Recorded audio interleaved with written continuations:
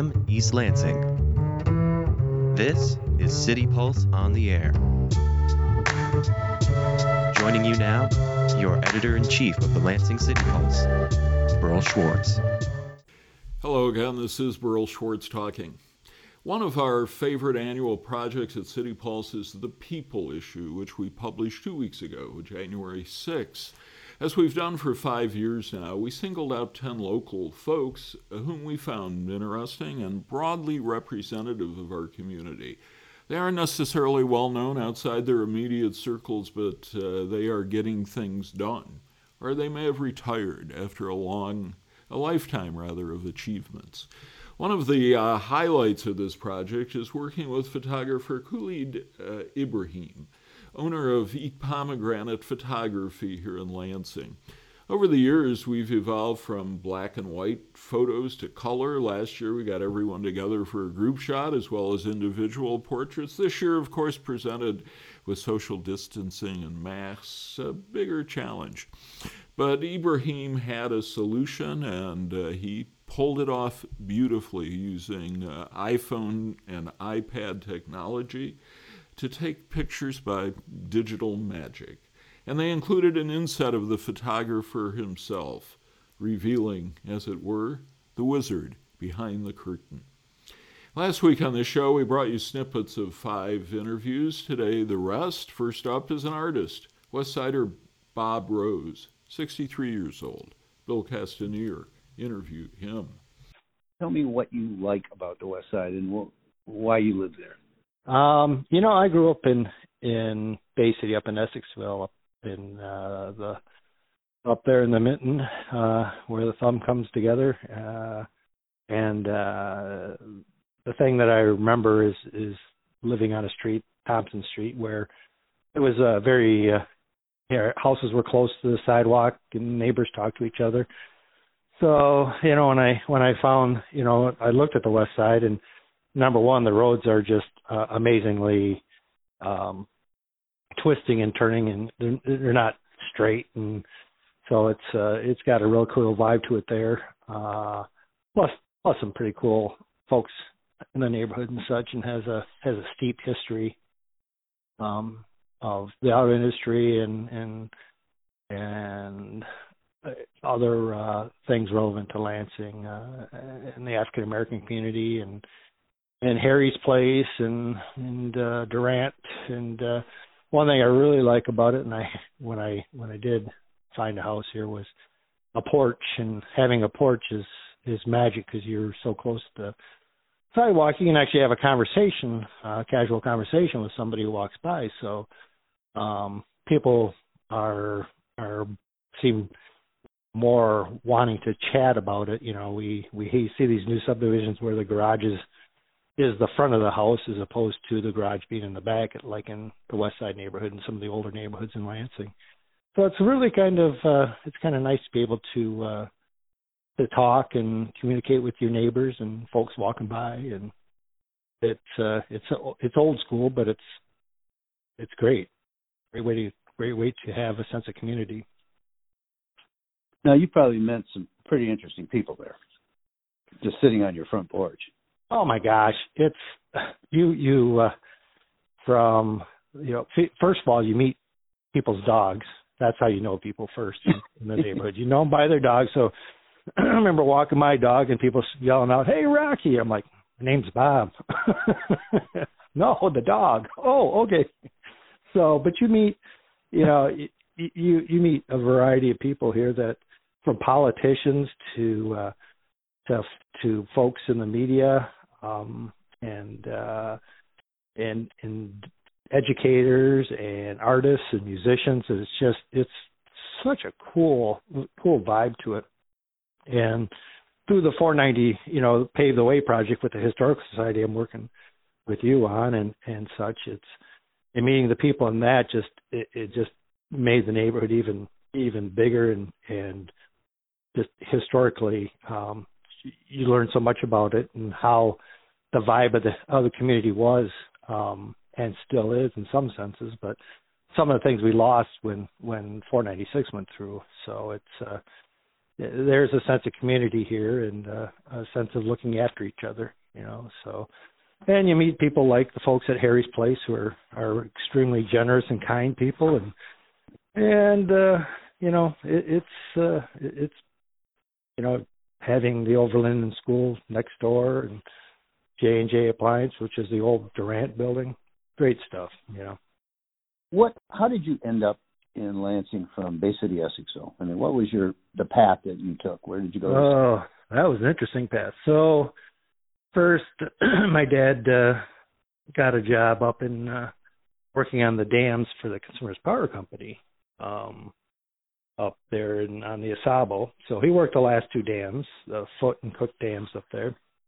And we went up there for my junior and senior year, and then I went up to Michigan Tech. And then about that time, I thought forest technology is not the way for me and didn't pay a lot of money. So I went in, I like surveying, so I went into the civil engineering tech school and came down and into a recession and moved out to Colorado for a couple of years. Then I came back to the Great Lakes state, because I don't know, it just drew me back. So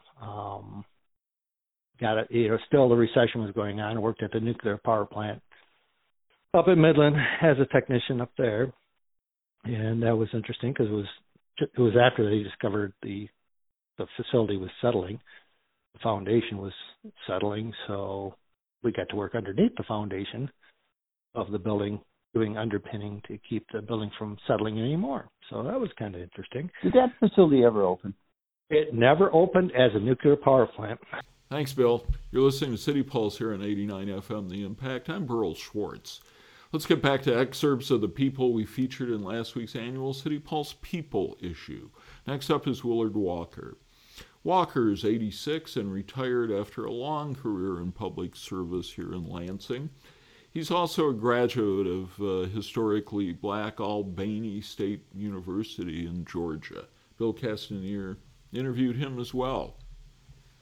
One of the things that I admire about you discovered later in life that you really had a bent for art. Tell me about that. Yeah, it's interesting because I didn't have, for art and for music both, I had an interest, but not any, art didn't come till a lot later in life, like in my late 40s. So, and then it really didn't take off until into my 50s, and then it's all been self-taught, but it's all been an exploration.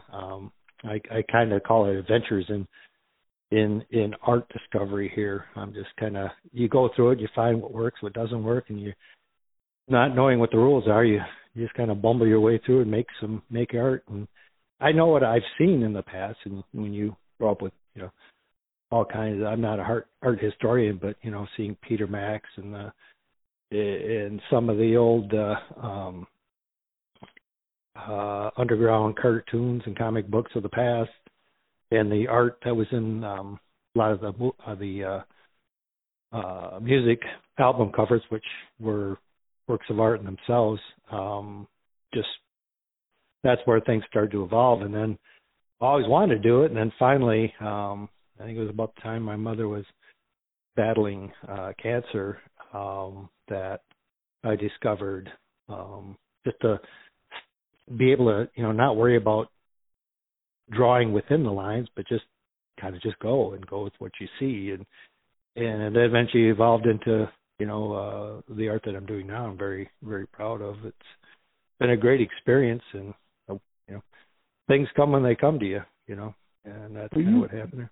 When you say things come to when they come to you, you became a community artist, kind of a performance artist. Tell me a little bit about that. Yeah, that's funny. I was very fortunate at the early start of my art to run into folks like John Addis, and who had a little gallery and shop up in Old Town. He saw my art at Jessica Decker's place, which Jessica Decker, I can't thank enough for her coffee shop and the ability to put art up there.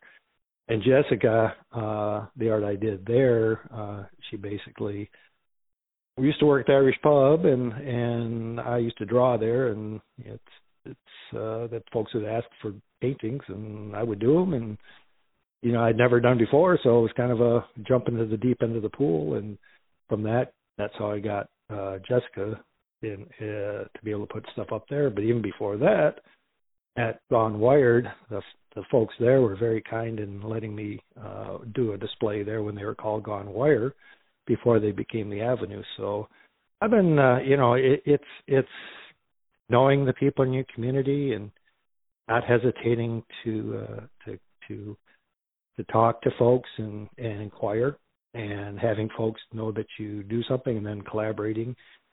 I see the art that I do helping the city that I'm in and the community. If I can help, that's great. If they like it, draws people in, and I think that's kind of the public art thing. I've been very fortunate to be asked through the Arts Council of Greater Lansing to work on the steering committee for placemaking summits we have, which are fascinating. That's eye-opening for what you can do in your community with public art.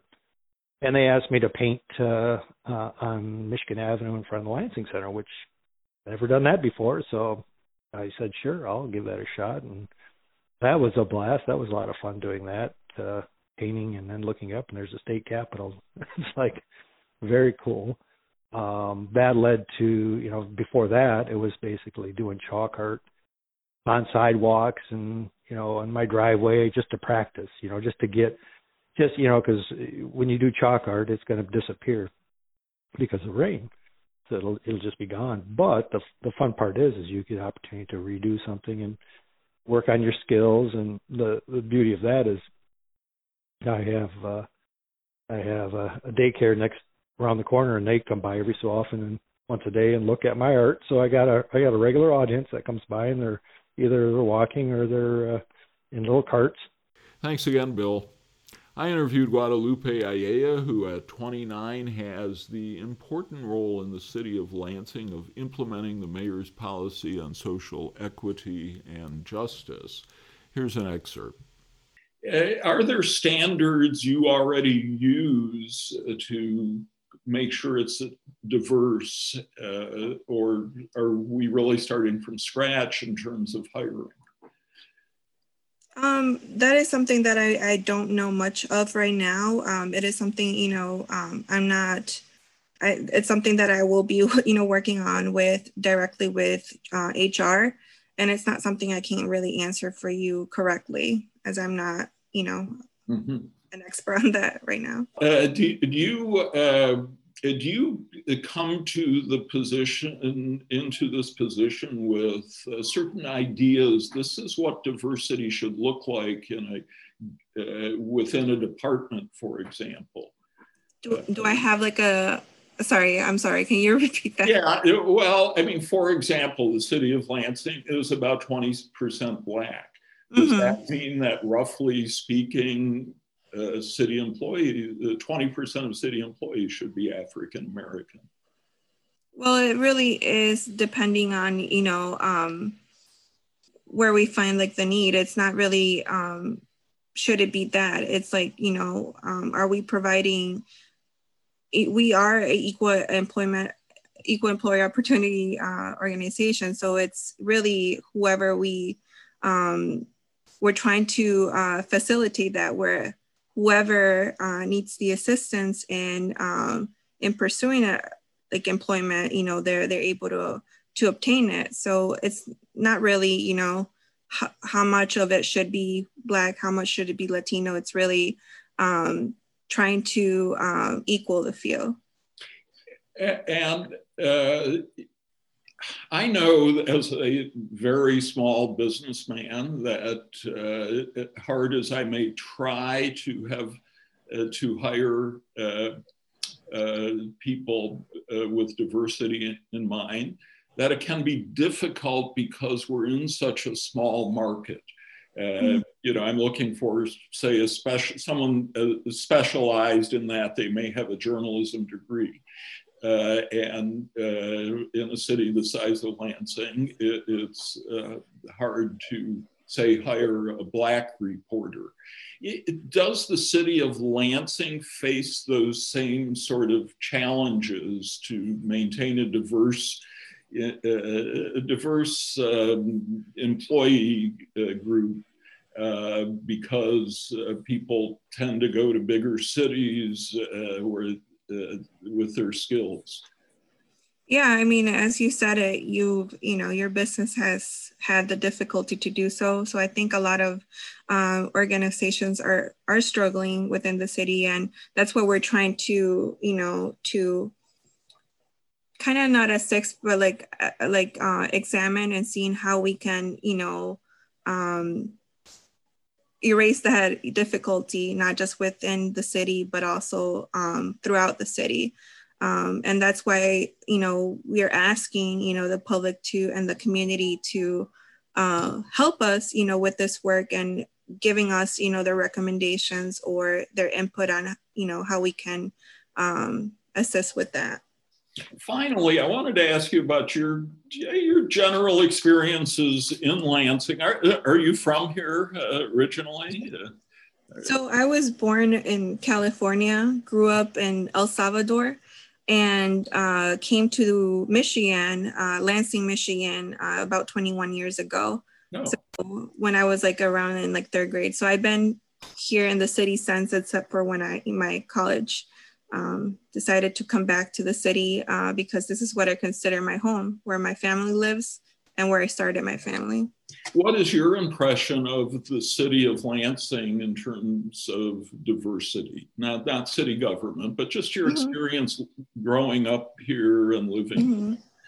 Yeah, I feel like Lansing is very diverse. There's a huge immigration and refugee population, and I love it because I feel comfortable, and I've been able to get, still celebrate my culture, This is City Pulse on 88.9 FM WDBM.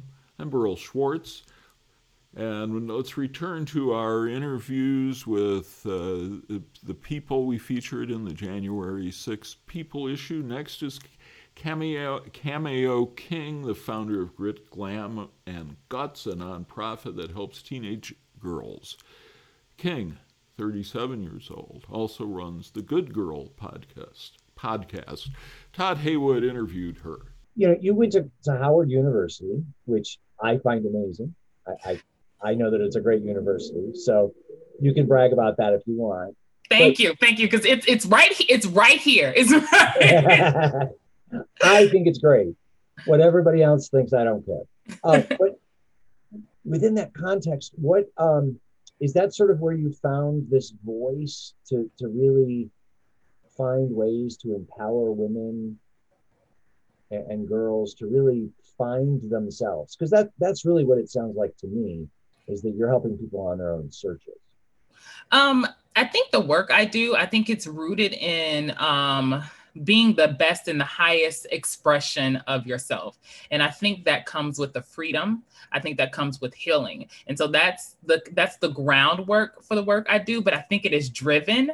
The thing that it's driven by, I think it's just something that is innate in me, that it may have been developed and cultivated while I was at Howard University, but it's essentially me seeking the truth in every situation. And this is how I know it's been inside of me since I was, a little babe.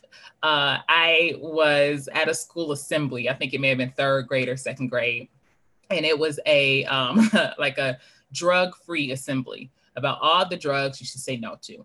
And they were talking about you shouldn't do this type of drug or drugs are bad. And I raised my hand. And this is me all the way in the back, little baby Cameo, raised my hand. And I asked, I said, why are we only saying no to those type of drugs? And they said, well, those type of drugs are really bad. And then they went on to the next person. So I raised my hand again. And they were like, yeah, you have another question? You know, again, little baby Cameo, third graders. I said, yeah. I said, but there are other drugs. And they were like, oh, like alcohol, where there are type of restrictions on it. And then I sat down and raised my hand again. And my teacher told me to put my hand down. And I was like, no. I said, how come cigarettes are legal? Like that. And so I knew I was seeking the truth in that time. And I understood, like we legalize some things and some things we don't. And why is that? There has to be something else behind that. And so that has always been inside of Cameo. So using that, I guess I have to ask the question, is there a role model in your life that sort of helped frame that? I think my mom taught me really great lessons early on that definitely cultivates this gift. And that definitely, I think, when this gift goes out into the marketplace, when I say the marketplace, I'm talking about the world. I think you have to have a level of integrity for people to really believe and hear your heart, that you're asking genuine questions for a genuine truth. And so I think when you talk about role models, I think my mom, I don't know if she knew it was there or she was just like, oh my gosh, this child talks so much. Ask so many questions. But there are things she taught me. And I think the number one thing she taught me and she continued to teach me was about integrity. And it was really about, and my mom is such a person of integrity, integrity and telling the truth and being honest and being honest with yourself.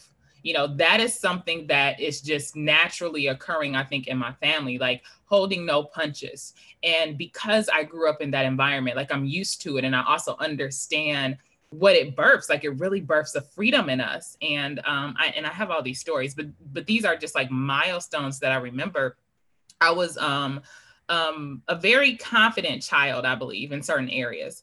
And I think my mom probably overheard me being, I don't want to say being a mean girl, but somewhat defending myself, like, oh, she's not going to talk to me like that, or I wish she would. And, just mouth. And Cameo, I was a small, like I'm tall now, but I couldn't have been, like, if the wind blew the wrong way, I would blow with it. I was a small child.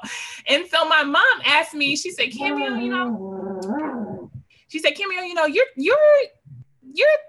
you're talking a lot of smack there.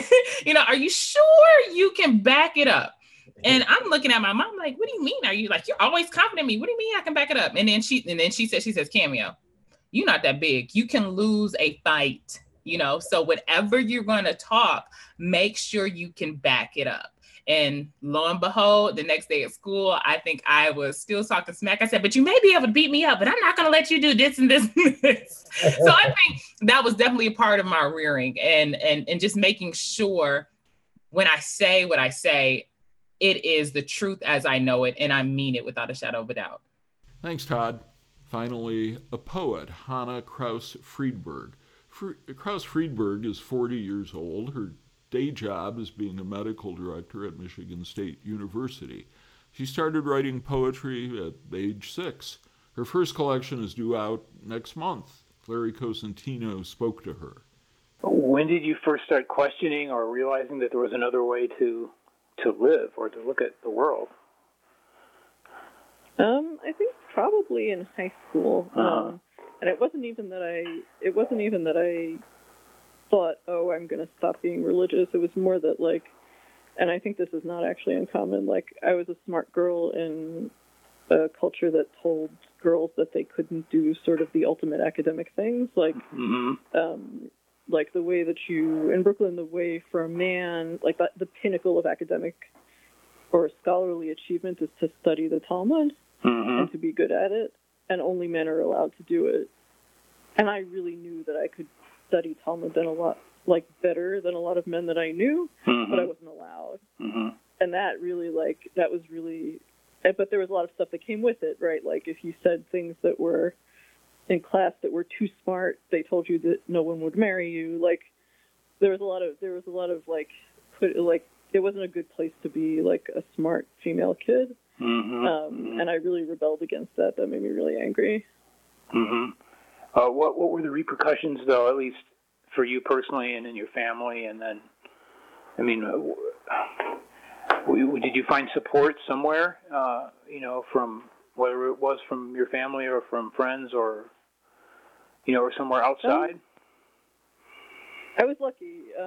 I went to Brooklyn College, and I was in a really small. I was in a really small, really great honors program, and then I applied to graduate school to do my doctorate in archaeology, and they gave me a stipend. So I was financially independent. I was able to leave, and I left. Wow. And then once I left, I was living in a world where, very, very Orthodox Jews don't go for doctorates in that way, or it's rare. So, I met Jews who are not so religious, and I met non-Jews, and I sort of started to develop an identity as a more secular person. And along the way, let's not forget poetry. Had you discovered poetry, or either as a reader or as a creator of poetry by this time? Yeah, I started writing poetry. My parents actually did not grow up religious, and as a result, they had a lot of quirks they had a lot of interests and awarenesses that I think other parents in that community didn't have. So I started writing little kid poems when I was 6. Wow. And they were really encouraging, and they were always they always talked about it as a great thing that I could do. And my grandparents, who weren't religious, were very encouraging, and so I kind of just kept doing it. And I read poetry from the time I was fairly little, and my mother read it to us also. That's interesting, though. That sounds kind of at first blush contrary to the kind of life that you describe growing up. It was. Yeah. Yeah. I mean, is that how can I put this? Then were you able to get support from your parents as you came to break out of the expectations of doing certain things as a woman or as a girl? Not really. No? I think that I didn't talk to them for about a decade, and now I sort of have sporadic contact with them. But I think okay. I also came out. I also, when I stopped being religious, I also came out as gay, which did not thrill them. I think that they were like a lot of people who start new ways of life. They start as adults and they don't really understand the ramifications that would have for children growing up in that environment, and they also didn't totally understand the ways that they were different from other parents. I think I don't think it ever occurred to my mother that other parents didn't read their children secular poetry. I just don't think she thought about it. But it was definitely a thing that she knew how to do because she didn't grow up religious. And I think it was kind of like that. I don't think they let us read far more secular books than my friends' parents did. They knew a lot more secular books than my friends' parents did, and they owned more. So it was there were things that I think that they just hadn't ever occurred to them were different from that way of life, but they just were. Thanks, Larry. And thanks to our arts editor, Skylar Ashley, for producing this week's show. We'll have a new one next week for City Pulse. I'm Burl Schwartz. Thanks for tuning in.